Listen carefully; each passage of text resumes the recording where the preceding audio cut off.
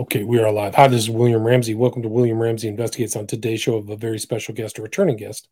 His name is Nick Hinton, and he's publishing a book very soon. The title of his new book is The New World Disorder and the Totalitarian Takeover of the Reality Invaders. So look forward to its publication. It's very close to publication. Today is January 27th, 2023. And we talked earlier, about a month ago, about an earlier book, the Saturn Time Cube Simulation. So I will put a link to that earlier interview if you'd like to see that. I read through this book, very interesting, fascinating, tons of synchronicities and things that I'd never seen connected before, a lot of information. So he's done his homework for sure, but I'm glad to have him back. So Nick Hinton, welcome to the show. Thank you for having me back. Happy to be here. Awesome. So for people that may not have heard our last show, I know that you kind of made a name for yourself doing a lot of work on Twitter, threads. Can you kind of talk about your research arc and then what led you up to putting together this new book, The New World Disorder? Yeah, so I think I kind of touched on my story in our last podcast, but basically I was kind of just like a straight edge person, very no nonsense, an atheist and very scientific throughout high school until one of my friends showed me my first conspiracy video. And like before that, I was very scientific, but I always had three questions. I was always confused about why is there money, why is there war, and why is there government? Because if we're so smart and advanced, why are we using this broken system? And that just never made sense to me until watching this video about the Denver airport and being introduced to the Illuminati. And, then it all made sense. It was about control. And it was being, it was all by design that way. And so that was, I was like 15 or 16 when I started getting into this stuff. And then I kind of took a break for a while after high school. I just, was landscaping, working a regular job.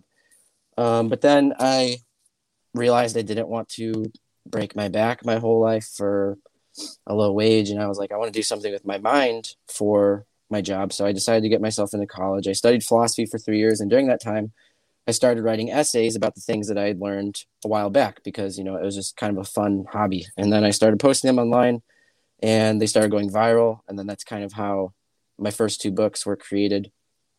But then I started I kind of decided that a real philosopher should either live by his philosophy or die by it. I think Nietzsche said that.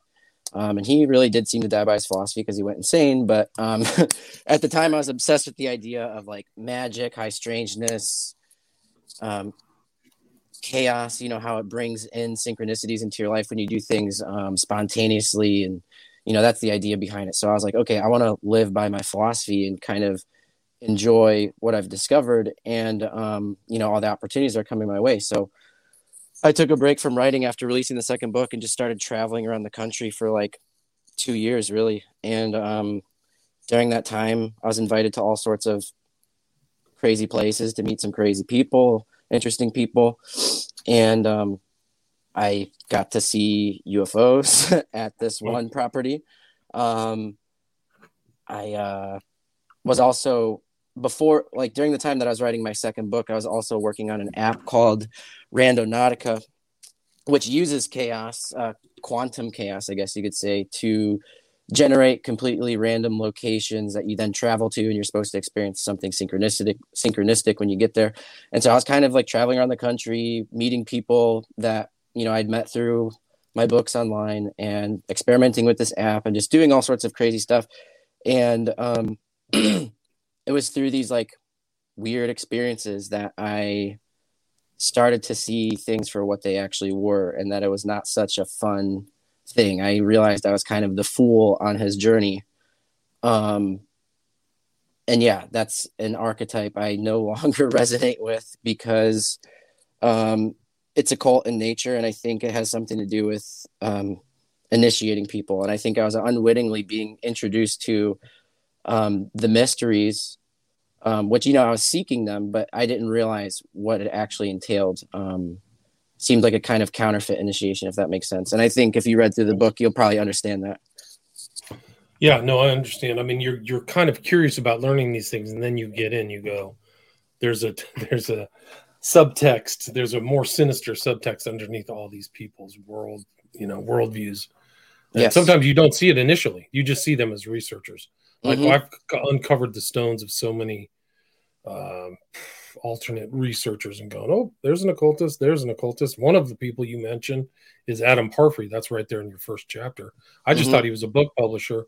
Then I came across him in a process ritual, process church of the final judgment ritual, and talking with process member number 3, who was Anna Wiley, who I covered in my book Children of the Beast. But then I was like, these guys are flat out occultists. They are dyed in the wool occultists. Have you ever seen that picture of Parfrey in the process meeting? I haven't seen that one, but I've seen him dressed up in like occult robes and stuff. Yeah, that's in your book. Yeah. And look at this picture right here. If you look at the top left, third from the far left is Parfrey. Jeez. And that's Genesis P-Orge too there on the bottom right. Yeah, so I connected them together. I didn't realize they were that close though. So, but yeah, so what I realized through a lot of these, looking into the stories of different researchers is like the people that were actually really onto it did not live very long or live a very enjoyable life. And the people that were making tons of money and living comfy, happy lives, they were kind of being used as tools for the revelation of the method. Right. And in the book, I try and like figure out what that's really about, because it seems to be like some sort of weird way to like begin the apocalypse, I guess. That's the great unveiling. It seems like that has to happen, and they're doing it on purpose for that reason. Right. Wasn't that one of Parfrey's books? Was it Apocalyptic Culture or Apocalypse Culture or something like that, if I remember? I think that was his magazine. Oh, okay, that was a magazine. I think. Yeah, I mean, if you look at his suite of books that he put together, they're all kind of headed in that direction. Yeah. Apocalypse. Revealing the apocalypse. And then that who's that?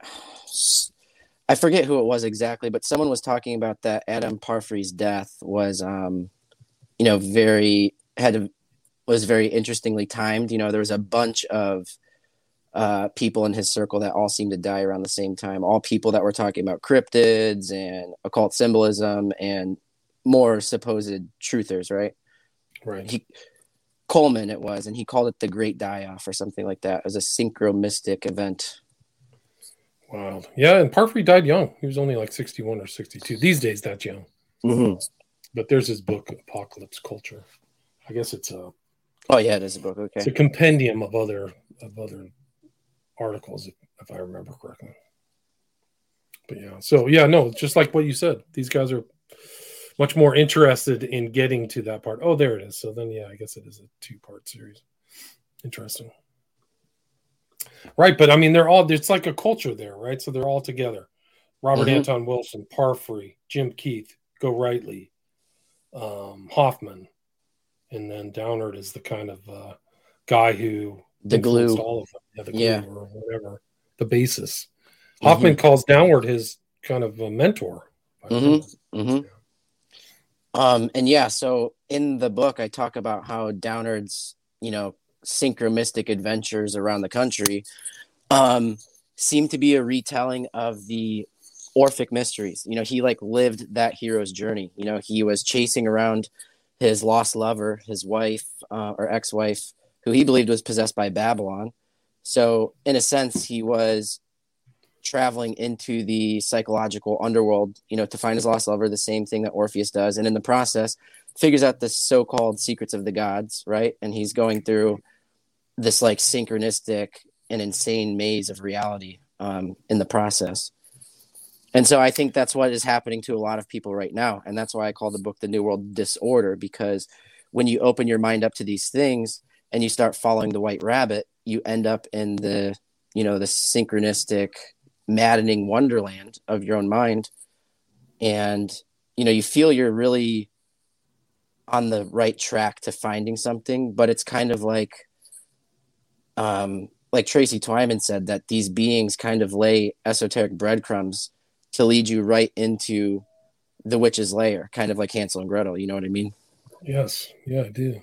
Like it can be that journey can take you there. Can take Yes. you there. It can take you to the end of the river, and you can meet Kurtz like the Heart of Darkness and say the horror, the horror. When you look at all the stuff, like a lot of these kind of modern ghost stories or conspiracy culture leads to like the end is like somebody gets assassinated or murdered or mysteriously died, or the journey, the person on the journey dies, right? Jim Right. Keith and some of these other characters.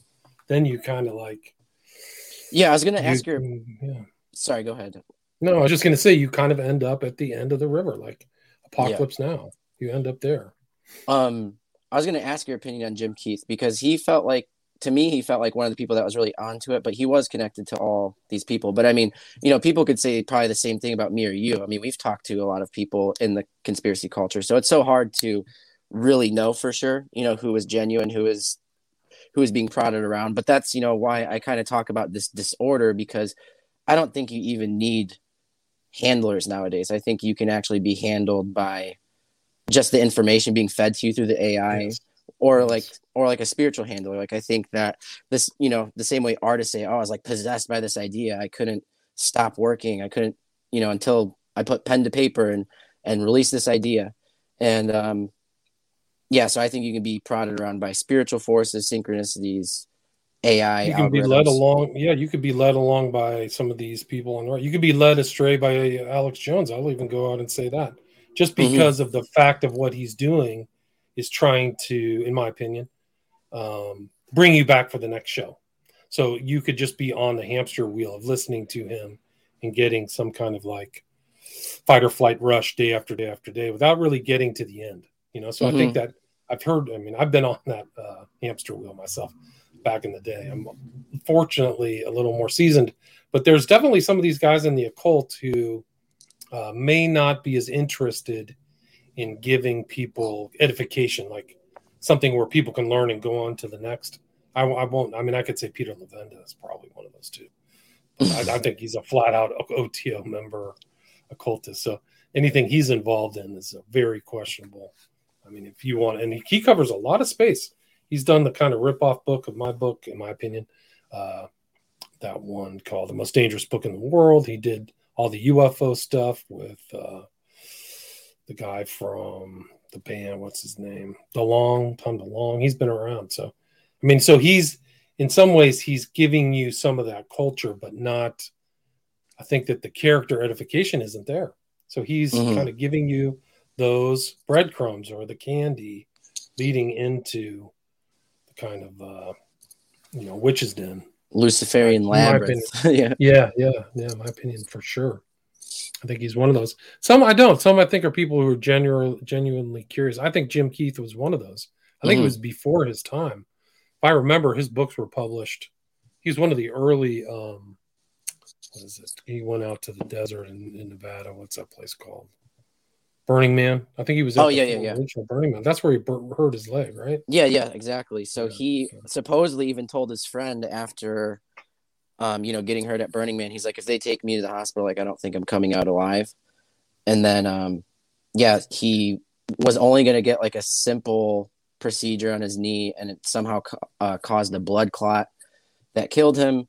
And then people think it was caused by this chemical in snake venom, the same chemical he was writing about in one of his books about a CIA warehouse storing all this stuff. And then like his publisher also died the same way from food poisoning, but it was the same chemical. I forget the exact name. Claustrum. I'm not even gonna try and say it because I don't want to butcher it. Right, but I mean, I think that your story, your personal story, their story, the story of people who go into the esoteric journey, like they either come back out, they go to the end of the river and travel back out, or they stay there, or there's many different outcomes. Like I think of like some of these shooters or whatever, they got in and got manipulated. So it is like a chapel perilous. Yeah, so I think exactly. like Crimo, he had all the smiley faces, he had all the weird symbolism, he knew the words straight out of Manson. There's no future, there's no past. The Buffalo shooter was writing a manifesto like the Buffalo shooter from 2022, he was writing a manifesto about the murder cube, which is this giant black cube made of guns. It's like a real art installation. And he was listening to this guy named the Sandman on 4chan, and he also had like an FBI handler manipulating him. Peyton Gendron. Mm-hmm. Right. So see, that's a weird thing. So he was in the the sticks or whatever. He was in the river. His end was a disaster. He probably got MK'd in some kind of, in my opinion, MK'd in some kind of weird manipulated way. Yeah, he drove like 400 miles to shoot up that particular store. Isn't that weird? Yeah, that's makes no sense. Why wouldn't you just go, wherever you had some gripe or something? I don't know. Right. Like, and give me a bad hamburger there. I'm going to go shoot that up. I think Chapel Perilous, that is MK Ultra. If you get yourself into that synchronistic rabbit hole and you end up at Chapel Perilous, like I think that is the place where you can be MK Ultra. I mean, Robert Anton Wilson said the only way to escape it was to become mystically agnostic, where you just don't believe in anything but everything at the same time. And that to me just sounds like a kind of weird disassociated state. Right. He also said some curious things too about his research, because he was in it, but he came out as an OTO occultist. Right. But I think that he said that if you don't know you're initiated when you do this, you've already been initiated. Exactly. So in some way, people who've journeyed through this thing, like I've done it for way too long, like we're there whether we like it or not. After you've absorbed so many of the, books and concepts and just things like knowing about Twilight language or Fortean or all these words. It's like, that's not your standard going out and talking at a bar. Like you'll only find fellow skid-stowed out people to talk to. There's a lot more than you would think. They don't really share that much, but other people, they would just look at you like you had a third head or four heads or whatever, like a hydra. So you are kind of an initiate, whether you like it or not. I would say I would be. I think a person would be. Yeah, I mean, the whole point of understanding the symbols, in the initiation process is to literally change your perception of the world. You live in a totally different place once that happens. And the whole world kind of becomes a Chapel Perilous. You're noticing the symbols and the numbers on every single street sign and advertisement. You're not in the same reality anymore. But these guys you've seen, these are things in your book. You're seeing there's people who've done that. Downard was definitely one of them who went through that. Hoffman for sure. Yeah, and I think Richard Spence, who we were talking about before we were on air, I think he was the guy who said that Downard had a hand in creating some kind of technology that was eventually used for psychotronic weapons, and like it's almost as if he had his own mind scrambled by his own invention. Wow. See, I'd never heard that part of him. Like, I didn't know that there was some kind of 900-page manifesto from him as well. Like, it seems like a standard thing is to have an unpublished manifesto or something. Right. Like, once you get done, and he was the inventor of King Kill 33. And he did your journey just like you did. Like, there's things between you and him going to the psychogeography and figuring out. There is a psychogeography of the United States. There's absolutely no question about that. Well, that was the thing that freaked me out about finding Downard, is because it just became like, it felt like it was almost fed to me. Like, he became so relevant in my life all of a sudden. Everyone's talking about Downard. Everyone's talking about receiving the Sirius tapes in my circle of podcaster friends. And it was all as soon as I got home from my journey in August of 2022. And that was Sirius season. There was just so many synchronicities going on. And when I read about him, I was like, dude, this is what happened to me. And that's why I became obsessed with him. Wow, interesting. At least for a bit, And there's the kind of Downwardian labyrinth you talk about, right? Yeah, all these different strange places. And play into the elevator symbology that's all over, or going down. Even the name Downard and Downward are very strange, similar names. Yeah, going downward into the abyss. Yeah, right. Like it is strange that he has that. Like, people say, is he a fake? Is he a pastiche? I don't know. Yeah, either his life is. I don't know. Maybe he just wasn't immune to Twilight language the same way kind of everyone in this world is, Like he was born for that role, maybe. And that elevator is like a thing. If you ever watch the movie Angel Heart, which is literally about a guy's journey to discover he was in an occult ritual where he gave up his life and meets Satan, the end, it's all elevators. He's going up in elevators, going down in elevators. Oh, wow. Yeah, so that symbolism is there. Watch Angel Heart. Yeah, I'm going to have to. I think they deliberately used that symbology at the very end, like he was headed to hell at the end of the day. Mm-hmm. But yeah, I mean, the Orphic stuff. I mean, yeah, there's all these cities. I mean, I've heard of these places. Like I've heard West Virginia is totally haunted. It's haunted by old spirits and old ruins, and same with Kentucky. Like some of these old states are full of like oddball things. Yeah, so Kentucky has the Kentucky anomaly, right? And I have only heard about it through Penny Royal, and I tried to do my own research on it. I ended up finding screenshots of the original articles about it, but NASA has apparently since deleted them. But the Kentucky anomaly is supposedly this thing underneath the ground. They don't know what it is, but it's so magnetic or electromagnetic. It's pulling down the electromagnetic field of Earth closer to the Earth than anywhere else on the planet. And, Kentucky is just a super weird place. It's the home of Mammoth Cave, which I had driven through before really knowing anything about it. Or we drove there and went inside, got the last tour ticket. But yeah, so that's the longest cave system in the world. And there's all these weird stories written about it where it's a portal into, some mystical place where there is a mother goddess there, a Venusian or Aphrodite-like goddess. And in my opinion, that is what Babylon is. That's the thing that Downard was chasing around the country, leading him down the psychological labyrinth. Wow. Remarkable, yeah. It makes me think of the end of The Shining, too, the labyrinth at the end, Mm-hmm. He goes into the labyrinth, doesn't come back out. Right, so there's other places, too. Like you talk about Montauk. That's a huge kind of thing within the kind of conspiracy strange place, paranormal genres. And I think that Stranger Things was actually going to be based upon Montauk. I think that was his working title was Montauk, right? Yep. Can you talk about that? Yeah, so the Montauk Project was just super interesting to me because it found, like, I've known about it for a while, but like it came back into my awareness synchronistically, as I'm studying the Orphic mysteries, the Dionysian mysteries, this idea of the journey into the labyrinth or the underworld. I was studying Joseph Campbell's Hero's Journey.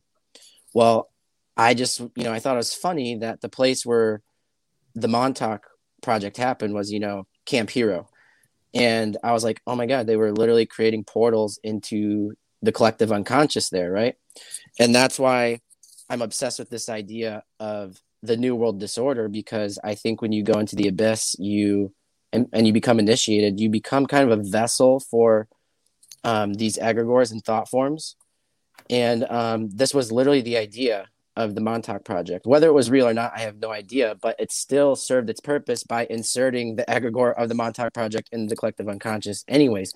But what the thing was supposedly all about was creating a portal into the psychic landscape of humanity and totally reshaping it. And we can see that happening right now. And it's weird that this project supposedly created like this 40-year time loop between Montauk and the Philadelphia experiment, and it's going to repeat in 2023 this year. That's what Christopher Knowles is saying. I think that's him. But it's just interesting because Stranger Things is big right now, and Satanic Panic is coming back around with all the Pizzagate stuff. Right. We're kind of in a Cold War situation once again. It's just, it seems like the loop is repeating, And yeah, so Stranger Things is one of the top 3 things watched on Netflix, over 1 billion views. Well, there's nothing else good on there, so. Okay. Well. But yeah, didn't Stuart Swerdlow say that he was involved in the Montauk Project? Isn't that his thing? I forgot. That might have been Philadelphia experiment. Okay, it was something. I thought he was involved in something over there. You might But be right. I do remember Crowley saying he went out to Montauk. Yeah, so Crowley supposedly went there and opened the original portal. And well, he went there. I don't know if he did the original portal, but he was definitely traveling. I remember seeing that in his biography. He went to Esopus Island too. Mm-hmm. Went to northern New York State. I think it was Go Rightly who wrote about Crowley like doing some astral travel there or opening portals or something, and supposedly that's why it was already fertile ground for the scientists of the Montauk Project.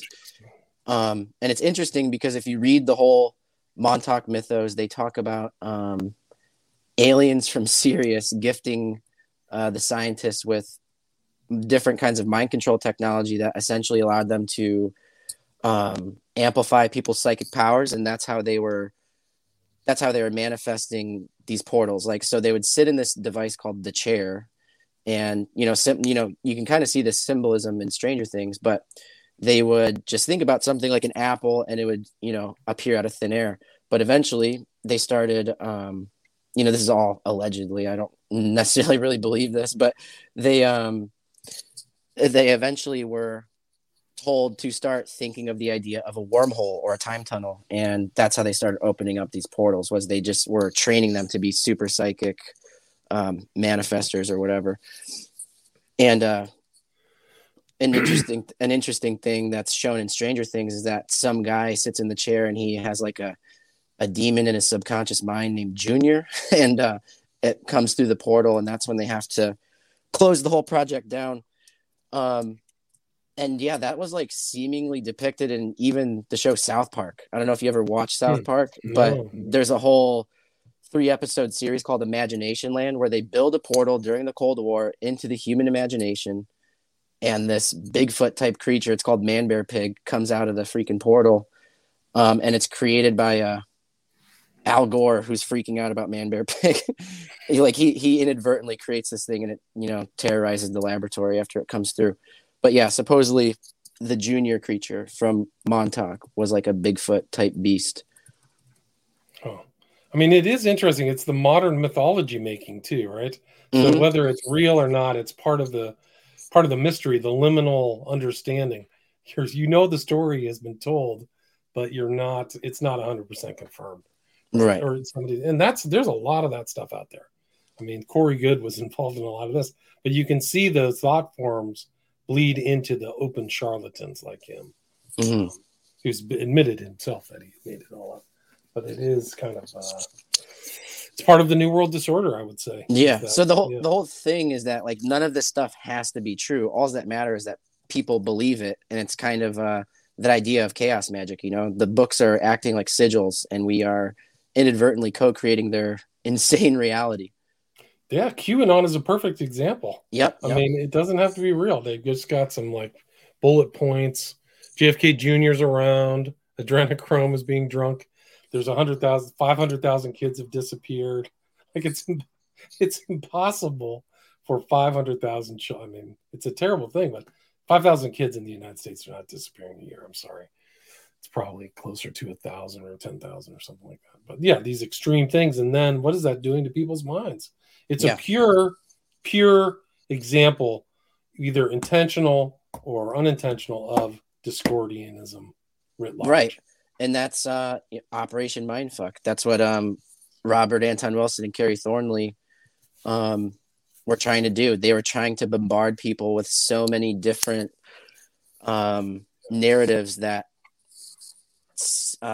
contradicted each other, that they believed that they would basically short circuit people's minds and have them reach enlightenment by breaking their brains and destroying, the conceptual thought realm. It's worked. I have talked to 2 flat earthers, and it is an interesting conversation to hear them rationalize the flat earth. But that's not what was the most interesting thing for me. It's that what else did they think about reality? They couldn't confirm that like the country of India existed and that 1 billion people live there. Like they didn't believe anything. They were stripped bare. I mean, and that is something that I never thought. I mean, now I know that it can happen. Like they literally can be stripped of their grasp on factual reality. Like, whoa. Yeah, and I was actually scared. That was the goal of William S. Burroughs. He thought by using chaos magic in the form of his cut up method, cutting up newspapers and writing stories by pulling these clippings out of a hat, he was letting chaos decide what his stories would be. But he thought that by doing that, he was dismantling language. And, his goal of this chaos magic operation, I guess, was to destroy consensus reality. He wanted to utterly destroy reality itself. And this is actually one of the goals of the Ophite Gnostics. They believe that the world is such an evil, bad place that the only logical conclusion is to start the apocalypse, destroy the world, and free our souls from this prison. And that's literally that's Discordianism as well. Like they are worshiping Eris. That's just the dark version of Sophia. Right. Eris, the golden apple of chaos, right? So that's why you see that around often. Mm-hmm. Right. So there did literally people intentionally do that. There's pictures of Genesis P. Orridge with Burroughs. Like these guys are hanging out. Christopher, what was his name? Peter Christopherson, who I studied in my SFK documentary. They borrowed a lot from him, put it into Topi, smiley face. A lot of that stuff comes through Burroughs, is my understanding. Mm-hmm. That's why Nirvana has a smiley face. They did a show. Kurt Cobain knew about Burroughs. He knew Burroughs. Yeah. And they did an album together. Yeah. And that band literally defined a whole nihilistic generation of kids, No doubt. And the very first nihilist was the first guy to really stare into the abyss. And ironically, Nietzsche he lost his mind. He said, be careful not to fight with monsters lest you become one. And I think he was talking about, going too deep down the rabbit hole, inviting the vampire and literally becoming that thing you fear the most. And, he like went insane and was catatonic, and he was writing letters to the Pope telling him he was the Antichrist and he was Dionysus, right? He did the Dionysian thing. He went into the underworld and he became that. And now his philosophies are used by accelerationists and transhumanists. That's the whole idea of the Superman. So it's like, these ideas are not actually from our own imaginations. I think that when you open your mind up to that abyss, you start to channel these things that these beings actually want inserted into the zeitgeist. That's the disorder, right? Right. Yeah, Nietzsche still, you see his concepts and the Übermensch in a different thought form, a conceptual thought form, go all the way to Order of Nine Angles, all that stuff. They all go back to Nietzsche. So it is kind of scary. Like you see these thought forms are out there, and they definitely have a viral quality in both meanings of the word, right? Yeah. Like negative virus, like it's not good for you. Plus it has, the concepts are spread around through the internet, other people. Yeah. Nirvana was amazing. Like I love Nirvana's music, but it's nihilistic. Mm-hmm. You can just go through the lyrics. Yeah. Really But yeah, you have a whole section on the smiley face murders. You have all the whole thing of the archetype of the smiling kind of, and you had a quote in there that I didn't see by Moore, who I did do a lot of research into him, but you had a really interesting quote about his involvement of putting the smiley face into Watchmen, right? Yeah, it was essentially just about how it's a nihilistic symbol that, it's a symbol of the comedian. It's the ability to laugh in the face of horrible atrocities and, just not take them seriously. Life is the divine comedy type of paradigm, right? And I just don't believe that's a good way to operate through life. You want to talk about somebody channeling? He has like some kind of serpent god that he talks to. He says he spends half of his time writing comics, half of his time doing magic. He's like a high level magician of the highest order, and all the stuff that he does is darkness. Yeah. And something you brought up earlier was the Order of the Nine Angles, and I don't know if this is going to be too out there for people, but like I said, you become kind of possessed, you become kind of a channeler once you become privy to this, to their symbolic language, right? Once you become initiated, and we're all kind of initiated at this point, so it's just better to be careful and clean your mind daily, I guess. But one of the things that's interesting about the Order of the Nine Angles is I was thinking maybe the fallen angels are the fallen angels, because these people were literally, trying to do rituals to like great old one type deities. And Right. it's just interesting to me that like sacred geometry, right? It's like that's seemingly where the essence of these beings are encoded, right, in the symbols themselves. And it's almost like an informational life form, similar to like a meme, like a virus, like we were saying. Mm-hmm. Mm-hmm. And then we No, I make think you're them right. real by believing in Yeah. them, and then creating them in art and stuff, and then it affects the social reality, the way people behave and their ideas, and etc.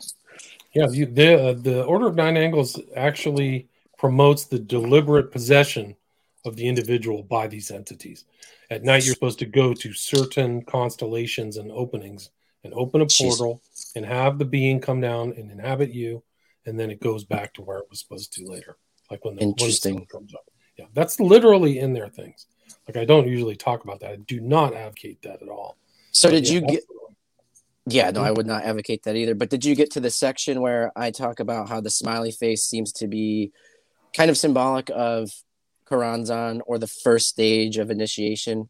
Um, so like, so we were talking about in the Montauk Project, Crowley was opening portals there, and then um, these scientists, according to Peter Nichols or no, Peter Moon, sorry, um, and Preston Nichols, that aliens from Sirius came and gave them mind control tech, but they were living on Mars, which is interesting because there is a crater there that is in the shape of a smiley face, right?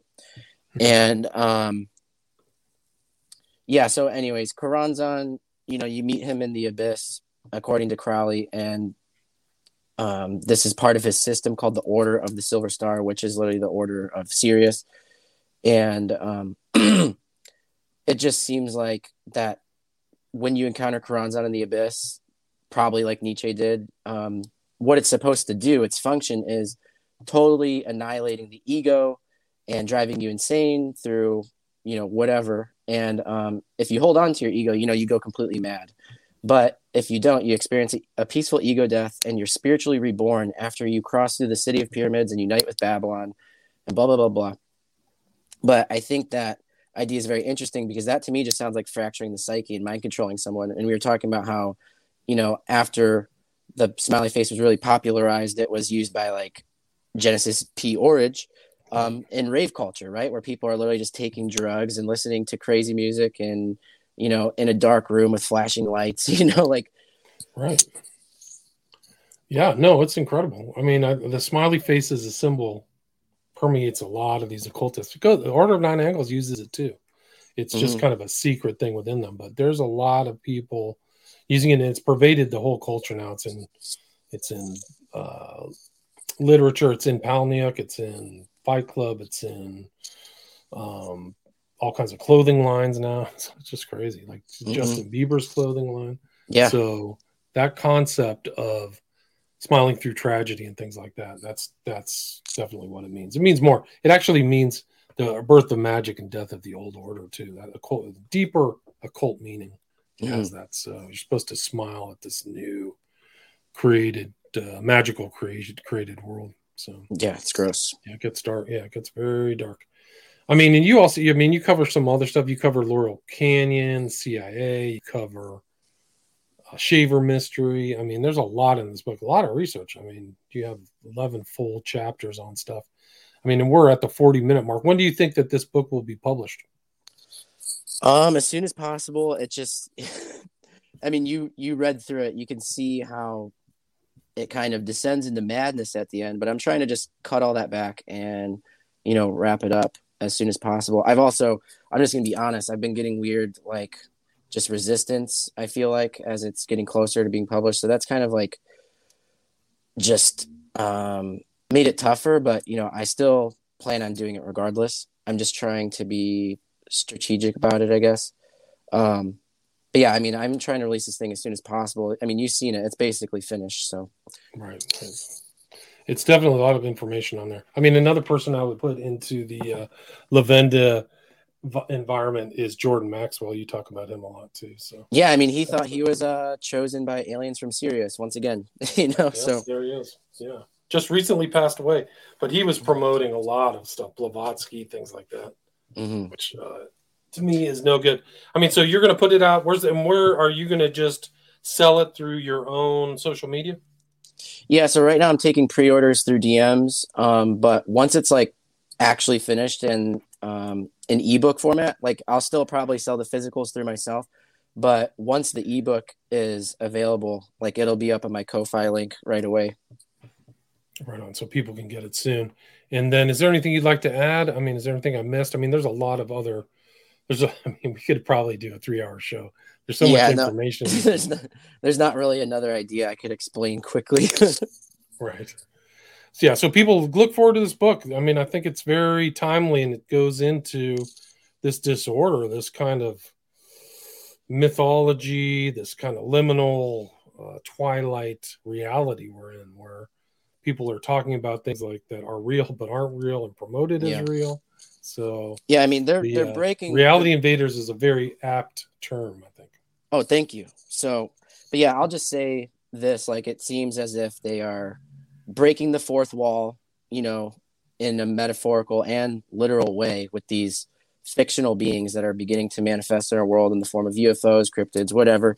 And they've always been around, but I think that as the world continues to get stranger and stranger, as it always has, we'll see a pickup in this, and we'll also see more and more people going crazy. And this is kind of like a manual to navigate through that, because I was there. Yeah, no, I've been there too. I've been in that way. Like, it does change your grip on kind of what consensus reality was and what it was. It was a lot easier to kind of figure things out back in the day. I think it was exacerbated by mass communication too. So people can listen to these stories. Like, it's like sitting down and listening to 1,000 ghost stories in front of a fireplace that used to happen pre-internet. You know what I mean? Yeah. Like, you get freaked out by one. There's a place in Kentucky, but now it's like you're taking it through the hose of a fireman's hose. So right. But before we get off, like, how did you get out of Chapel Perilous, if you don't mind me asking? I think for me, it was, I was always a Christian. So I think it was, for me, I had that kind of grounding where it didn't just mean a whole bunch of nothing. It was like grounded in a fact of like end of times, book of Revelation, the chaos, this kind of ending chaos time, which we're in. And this here chaos time, you can see it played out in these people who want to get rid of their gender. Women think they're men. They literally are thinking they're men. It's all part of this whole environment.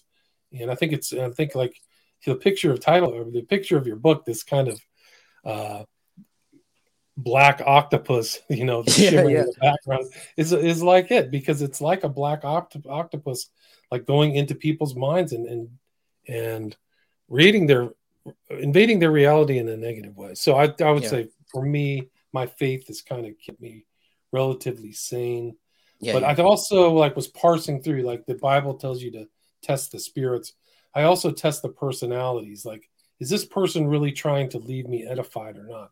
And so for me, I'm not trying to go down the occult route. I'm not trying to be an occult leader or something like that. I still have my faith. So some of these people, I put Twyman in there with